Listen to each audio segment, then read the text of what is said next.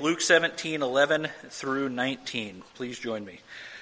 Now it happened as he went to Jerusalem that he passed through the midst of Samaria and Galilee. Then as he entered a certain village, there he met 10 men who were lepers, who stood afar off. And they lifted up their voices and said, "Jesus, Master, have mercy on us." So when he saw them, he said to them, "Go, show yourselves to the priests." And so it was that as they went, they were cleansed. And one of them, when he saw that he was healed, returned, and with a loud voice glorified God, and fell down on his face at his feet, giving him thanks. And he was a Samaritan. So Jesus answered and said, "Were there not 10 cleansed? But where are the 9?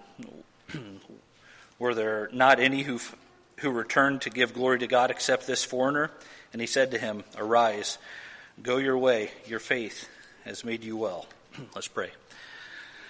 God, we come to you this morning thankful for so many things, God, but mostly we're just thankful for your love, your grace, your mercy, God. We're thankful that you sent your Son to die on the cross to forgive our sins, Lord. We're thankful that we can give you all things, and you can take all things from us and give back. Thank you, Lord, for this message today. I pray for Pastor Steve, that you will speak through him. I pray that you will open our hearts and minds to your word as well, Lord. It's in your name. Amen. Thank you, Josh.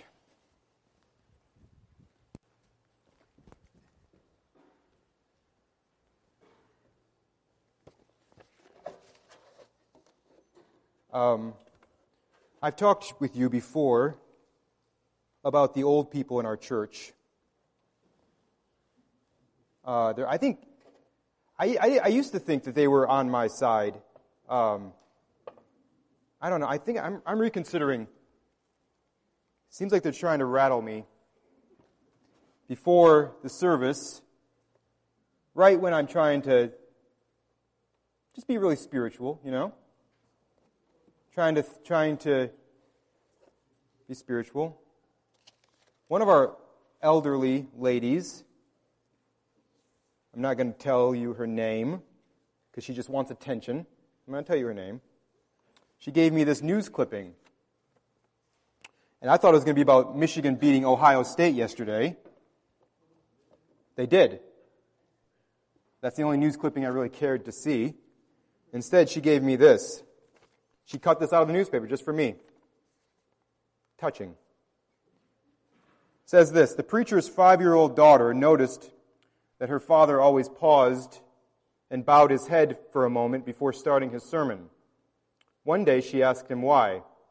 "Well, honey," he began, proud that his daughter was so observant of his messages, "I'm asking the Lord to help me preach a good sermon." "How come he doesn't do it?" she asked.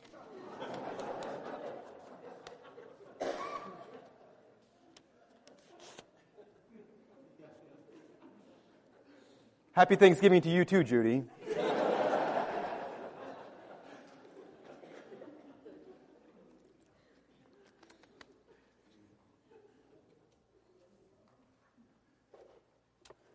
Okay. Now that we got that out of the way. Our text this morning is making one big point, I think. I think there's one big point in this little story. It's this. If we could capture this story here in one sentence, we could say this: you can be an unthankful ex-leper, but you cannot be an unthankful Christian. I love that this passage just fell in God's providence, fell on Thanksgiving weekend. That's kind of fun. And it's a really good reminder. We're not going to say anything that's just going to blow your mind this morning. There's nothing revolutionary. If you're waiting for something like super revolutionary, then you know you're going to be continuing to wait. But it is, I think, a necessary reminder for all of us. You can be an unthankful ex-leper, but you cannot be an unthankful Christian. So for our sermon, we're just going to break that sentence up into two parts. Then that'll be the two parts of the sermon. Part 1, you can be an unthankful ex-leper. Let's see what we mean by that. It's difficult for us to imagine how awful it would have been to be a leper, to have leprosy. In the Bible, that word leprosy in the Bible, the word that gets translated leprosy is it's a big umbrella kind of a word. And so a lot of different skin diseases fell under that term leprosy. So it could be something pretty mild, or it could be something very severe. And so if it was bad enough, then the priest would make the person who had leprosy, he would make them stay outside the community. They couldn't be with their families. They couldn't worship in any way with the people of God. They were completely cut off from society. So it was heartbreaking. And being cut off from society, that just lasted until their skin disease cleared up. If it cleared up. If they were healed. It was universally recognized in the Bible days that leprosy wasn't going to be healed unless God healed them. God could take it away, but there wasn't really any kind of treatment beyond that. You sort of just had to wait until you were cleansed, until you were healed. But if you never were, then you would be isolated for the rest of your life, and your leprosy would slowly kill you. And so when we meet these lepers in our story today, these 10 lepers, we can't know for sure how bad they actually were. The scripture doesn't give us their medical record. We don't know how bad they were, but we can guess it was pretty bad. They had been removed from their families. They could only be with other lepers. And then there's a strong hint in this passage that these guys had basically given up hope. And the strong hint is that this group was a mix of Jews and Samaritans. So there's this group of 10 that are kind of just living together now. They're part of the same colony, they're part of the same community, and they're kind of together. That they're all each other has, and it's a mixture of Jews and Samaritans. This would have never happened. Jews and Samaritans hated each other. You would think the saying would be they wouldn't be caught dead together, but obviously they are willing to be caught dead together. But that's about it. This is how you know a Jew has given up. If he's like, fine, I don't care. I guess I'll just hang out with a Samaritan. It doesn't really matter. It doesn't really matter. If that's how hopeless he is, then this is pretty hopeless. These guys have given up. They're in rough shape. They're completely isolated from their family and friends. They have no hope of getting better. But then they see Jesus, right? Verse 11, on the way to Jerusalem, Jesus was passing along between Samaria and Galilee, and as he entered a village, he was met by 10 lepers who stood at a distance and lifting up their voices saying, Jesus, Master. That word master is an interesting word. Jesus, Master, have mercy on us. And when he saw them, he said to them, go and show yourselves to the priests. And as they went, they were cleansed. So these 10 lepers, they know enough about Jesus to call him Master. Okay, so that's an interesting word, because in the book of Luke, only the disciples call Jesus Master. Nobody else does. This is the only other time, besides when disciples are talking to Jesus, that someone calls Jesus Master. And it means that he has authority. These lepers knew that Jesus had authority and that he even had authority over their leprosy. We see this great difference between the priests and Jesus here. This great difference between the priests and Jesus, because the priests, they're the ones who could tell you whether or not leprosy had gone away. Jesus is the one who can tell it to go away. There's this huge difference between the two. The priest can tell you whether or not it had gone away. Jesus can tell it to go away. And these lepers somehow knew that. They must have heard.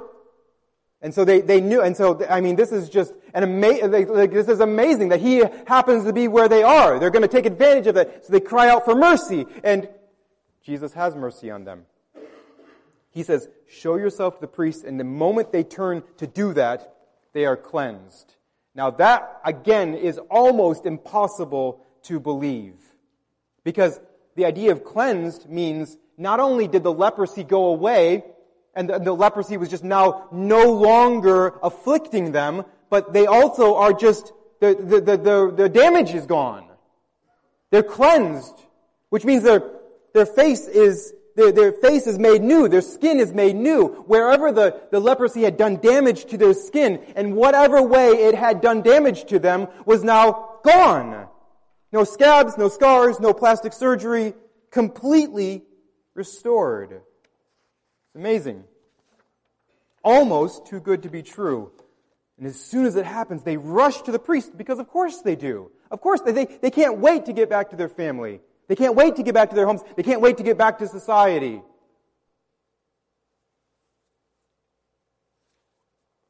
They can't wait to go to the market and find those Ohio State fans and say, that's what's up. Probably. That's not in the Greek or anything. No commentary said that. I'm just guessing.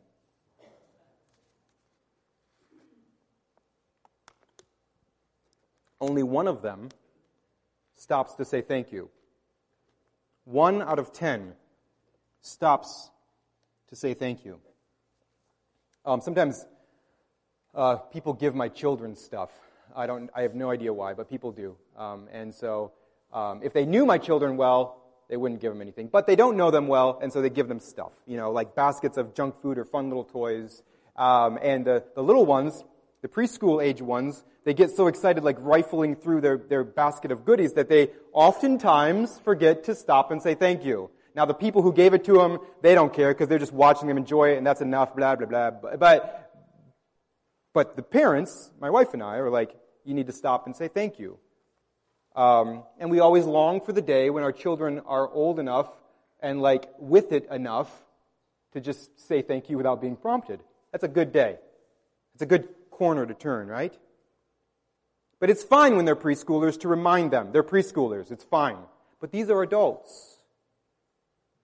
These are adults. We're cheering them on when they realize that Jesus can heal them. We're cheering them on when they have the courage to cry out for mercy. We're cheering them on when they obey His command, when they turn towards the priest and immediately they're cleansed. We're cheering them on because they obviously believe that Jesus is the one who can truly heal them. But then we're disappointed when only one stops to say thank you. They see that their lives have been completely changed, and only one stops to say thank you. And the one who stops to say thank you is a Samaritan.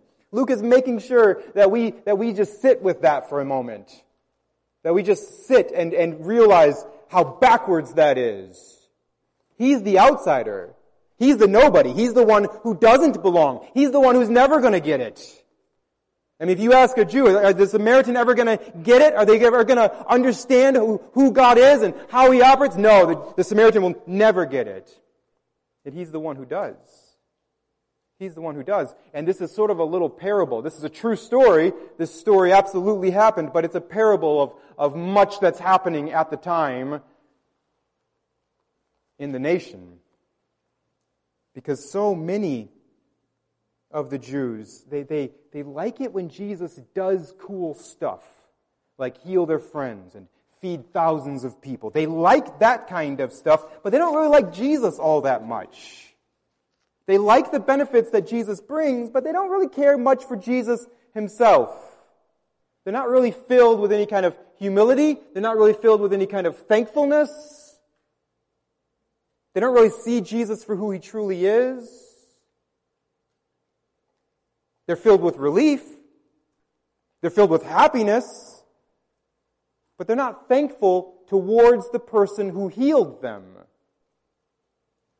And this is, of course, far more common than it should be. Romans 1:21. Romans 1 is a devastating passage. It is a sobering passage, and one of the just most devastating verses in it is 21, where it says, "For although they knew God, they did not honor Him as God or give thanks to Him." We see how crucial thankfulness is. They did not honor Him as God or give thanks to Him, but they became futile in their thinking, and their foolish hearts were darkened. This is a human problem. This is not just a first century Jew problem. This is a human problem. Humans like what God does for them, but they don't like God. They don't thank God. We have to stop and remember, if we have any kind of life and breath, if we have any kind of strength and energy, if we have children and grandchildren, if we have any money in the bank, if we have anything, it's because God has given it to us. So before we pound on these ex-lepers because they don't stop and say thank you, let's remember they actually represent the human race pretty well. In our sinful state, apart from Christ, we can easily love what God gives us without giving thanks to God Himself. You can be someone who Jesus has rescued from leprosy and still be unthankful. That's our first part of our sermon. You can be an unthankful ex-leper. You can be someone who Jesus has rescued from leprosy and still be unthankful. An unthankful ex-leper. But then part two, but you cannot be an unthankful Christian. This came home to me this week as I was studying this, and it's not anything I didn't know, but the strength of it landed just on my heart, my mind this week, and hopefully it's something that will cause you to stop and think as well. You cannot be an unthankful Christian. What do we mean by that? Well, let's look at our last few verses. 15 says, "Then one of them, when he saw that he was healed, turned back, praising God with a loud voice, and he fell on his face at Jesus' feet, giving Him thanks. Now he was a Samaritan. Then Jesus answered, 'Were not 10 cleansed? Where are the 9? Was no one found to return and give praise to God except this foreigner?'" And that's how we know there's at least a mixture of Jews and Samaritans there, because Jesus is comparing the Samaritan to the non-foreigner, to the Jew. And He said to him, "Rise and go your way. Your faith has made you well." Maybe your translation says, "Your faith has saved you." That's literally what the text means. Your faith has saved you. And so we know that when Jesus says your faith has saved you, we know He must be talking about more than just physical salvation, physical healing, physical deliverance, because He's already given that. The other 9 had that. That's not unique. That's not different. This is different. This is special. This is salvation. This is salvation from sin. By God's grace, something has happened in this man's heart. By God's grace, he gets it. He believes. Saving faith is born in his heart. He sees what leprosy is meant to teach all of us. God didn't establish the leprosy rule because leprosy itself is a sin. God didn't declare lepers unclean because being a leper was a sin. It's not a sin to have leprosy, but leprosy itself reminds us that we are all sinfully unclean before God. Isaiah 64:6 says, "We have all become like one who is unclean, and all our righteous deeds are like a polluted garment." If you were a leper and you had all kinds of, and again, I'm not going to go into detail here, but if you had all kinds of symptoms of leprosy, if you had all kinds of skin damage, and you had all kinds of open wounds, then if you wore a cloak on Monday, you're going to mess up that cloak. It's not going to be clean anymore. Isaiah is saying, Our righteous deeds, us trying to cover up our sin, is like putting Monday's leper cloak on Tuesday and calling it good. Picking up that same filthy cloak, that same filthy overcoat and covering yourself up as if that's going to do the job. Leprosy is this reminder that we are born into condemnation. We have a sin nature. This is a reminder that you and I, we're not bad people because we do bad things. We do bad things because we're bad people. Our sin nature is deep within us and we can't get rid of it. Everyone knew that leprosy couldn't be healed unless God did it, and the same is true of sin. And this guy gets it. This guy gets what leprosy it was supposed to teach the nation. He gets it. Jesus is the only way to be cleansed of his sin. And if we've been tracking, right, the last few chapters, Jesus has been having a variety of conversations with the Pharisees. He's been trying to get this particular point across to them in a variety of ways, right? Many different ways. Jesus is looking at the Pharisees and saying, you guys are staring right at me, but you don't understand who I am. You see the signs, you see the proof, and you don't care. You refuse to worship me. You refuse to trust me. You refuse to follow me. You refuse to see that I'm your only hope to enter the kingdom of God, to be forgiven of your sins. You refuse to see it. It's kind of like the 9 lepers. They got healed, but they didn't get the healing. They saw Jesus, but they didn't see Jesus. And Jesus has also been saying to the Pharisees over the last few chapters, you got to look at these other people. You have to look at these other people who are forcing their way into the kingdom of God. These other people who are clamoring for Jesus, who are hungering and thirsting for righteousness. These people that you are mocking and sneering at. These people you would never sit at table with. These people that I'm receiving. These people who have ears to hear and eyes to see. They get it. They see that they are guilty before God. They see that Jesus is the only way to be forgiven of their sins. He's the only way into the eternal kingdom of God. And here in these 9 verses, we have another story just like that. Someone who sees Jesus for who he is. Not just someone who brings physical healing. Someone who is the only hope to be forgiven of our sins. This man sees it. He understands that to continue on in life just thinking that he can do something good enough for God to approve of him would be like grabbing his leper cloak and covering himself up with it. Makes no sense. It would never work. He could never be clean that way. He needs Jesus. Saving faith has sprung up in this man's heart. Now here, listen, stick with me, because we have to see here the way it shows up. The way it shows up, because this is a unique kind of salvation story. Salvation stories in the gospel are unique. And the gospels they're just unique. They happen all kinds of ways. And so we know that the light came on because Jesus says, your faith has made you well.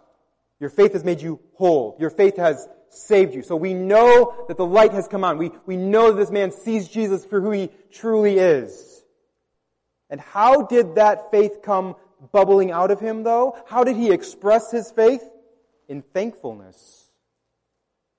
In thankfulness. That's the way he expressed his faith. Gospel thankfulness goes hand in hand with gospel faith. The person who believes the gospel will be filled with thankfulness. You can be an unthankful ex-leper. You can enjoy the good stuff God gives and still be unthankful to God himself. But you cannot be an unthankful Christian. Those who know and love and trust Jesus are thankful. So hopefully this story does for you what it did for me. It makes me want to be thankful. It makes me want to make sure I'm expressing thankfulness. Makes me want to be a thankful person. And it makes me want to continue to cultivate thankfulness in my heart. It makes me realize I'm not as thankful as I should be. I want more. So it helps us. And it actually gives us a little how to show thankfulness manual. All right? Again, we're going to look at this verse 15 and 16 again. This will show us step by step how to be thankful. None of this is innovative. None of it is. In fact, I just copy and pasted from Scripture. None of this is not going to blow your mind.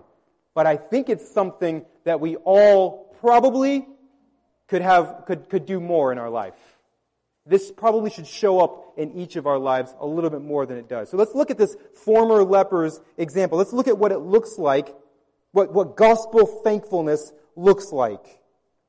What the thankfulness that comes with faith, what does it look like? The end of verse 15, then one of them, when he saw that he was healed, turned back, praising God with a loud voice, and he fell on his face at Jesus' feet, giving him thanks. So let's just look at that step by step. Here's how to be thankful. Number one, let's see that we were healed. This man, what kicked it off? When he saw that he was healed. And he saw not only that he was healed from leprosy, he was healed from his sin. This is a good thing to remember every single day, to remember that we have been healed. And maybe not physically healed. Some of you probably are praying for a physical healing that's just not coming. Although maybe God has physically healed you as well. Much more importantly, we've been spiritually healed. Isaiah says in Isaiah 53 that by his stripes we have been healed. If I was the kind of person who was fine taking 21 years to preach through the book of Luke, we would have just stopped today and we would have preached a sermon on the way to Jerusalem. On the way to Jerusalem. That's enough right there. Verse 11, where it says, on the way to Jerusalem, that's enough right there for message upon message upon message.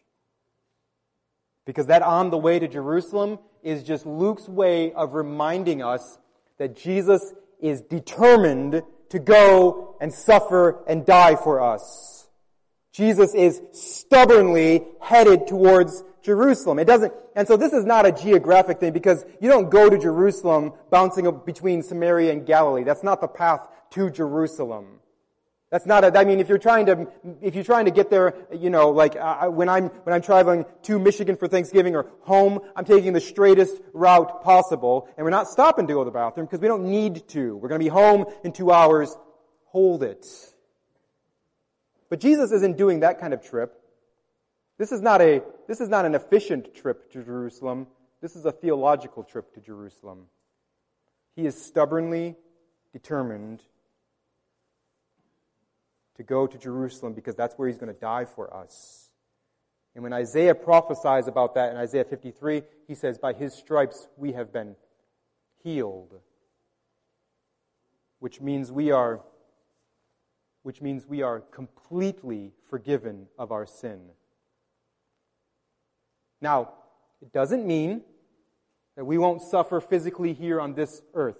We are going to still suffer the effects of sin in general, and of our own sin and of other people's sin. So we're going to suffer on this earth the results of general sin and specific sin. We're going to suffer sickness and heartbreak for sure. But we have been healed, which means we have been completely forgiven, and it also means that a day is coming when not even the effects of sin will touch us. There's a small picture of that in this story where the lepers are cleansed. Where not only is the leprosy gone, but the damage is gone. The damage is gone. The effects are gone. when we are in the new heavens and the new earth, when we are in eternity with Jesus, not only will our sin be gone, but the damage will be gone as well. No disease, no dysfunction, no abuse, no neglect, no misunderstanding, no sadness, no loneliness, no sin, no effects of sin. Because we have been healed. It's a good thing to stop and remember. Second thing this man does is he praises God with a loud voice. So let's praise God with a loud voice. What does that look like in our life? Does this mean we should just go around yelling? Some of you, sure, if you want to. What we want to do is we want to kind of capture the spirit of the thing. The spirit of the thing is that this man praised God in a way that other people could hear him. He praised God in the midst of other people. He praised God so that in a way that other people would know how God had blessed him. This is a public thanksgiving. This is why I encourage people to be a part of a community group. This is why I encourage people to be part of a Wednesday night. This is why I encourage people to have face-to-face conversations where they are praising God together, where they are thanking God together. Not just on a text or email. That's fine. Social media is fine. But having those moments where they can be together, where they can share Thanksgiving with each other, and they can thank God right there together. We were created for that. We are created to hear, to be stirred up in the way that God is pouring out His grace on our friends, our brothers and sisters in Christ. We are created to be strengthened by that. This man praises God with a loud voice. This man praises God so others will know. I strongly encourage you to do that as well. Figure out a good way in your life to get with people and publicly thank God for the way He has been gracious to you. Third thing this man does, he falls on his face at Jesus' feet. Fell on his face at Jesus' feet. Now again, Jesus' feet are not here, right? And again, you don't need to go around yelling and you don't need to go around falling on your face. But we also have to capture the spirit of again, right? Where we see the humility here. This is humility. This is why someone would do that. Why someone would just fall on their face, put their face in the dirt. Why would they do that? Because they're filled with humility. And this is something that as we more and more get this idea in our mind of who Jesus is, how magnificent He is, how glorious He is, how powerful He is, and then just how nice He is to us.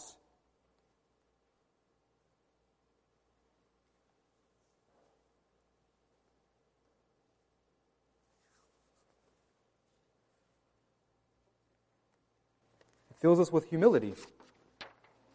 Who am I?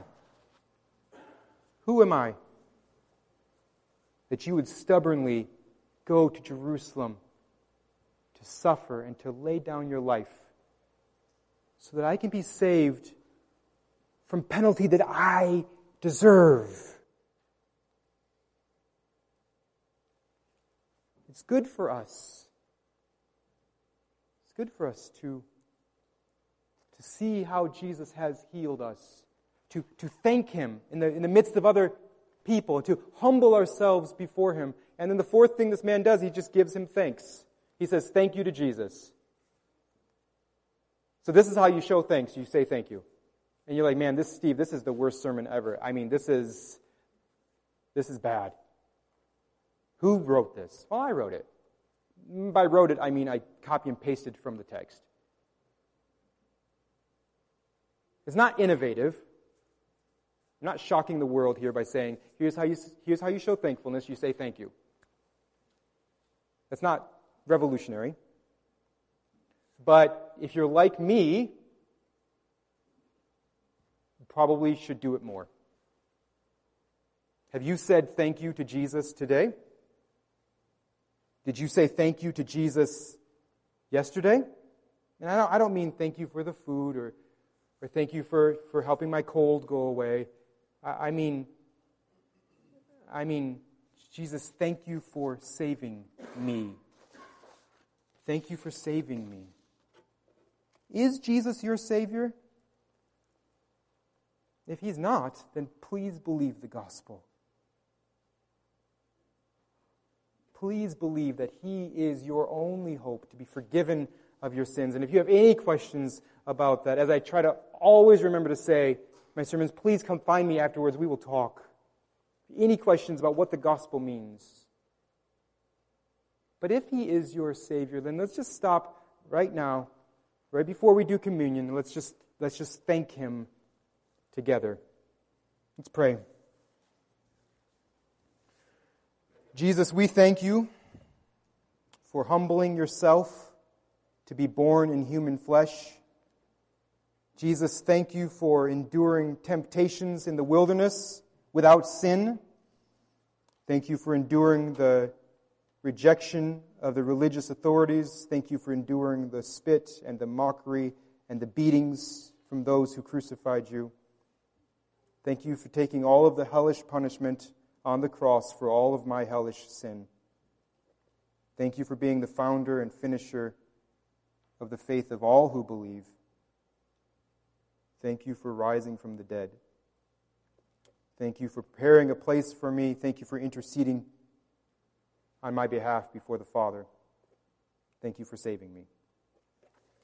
Amen.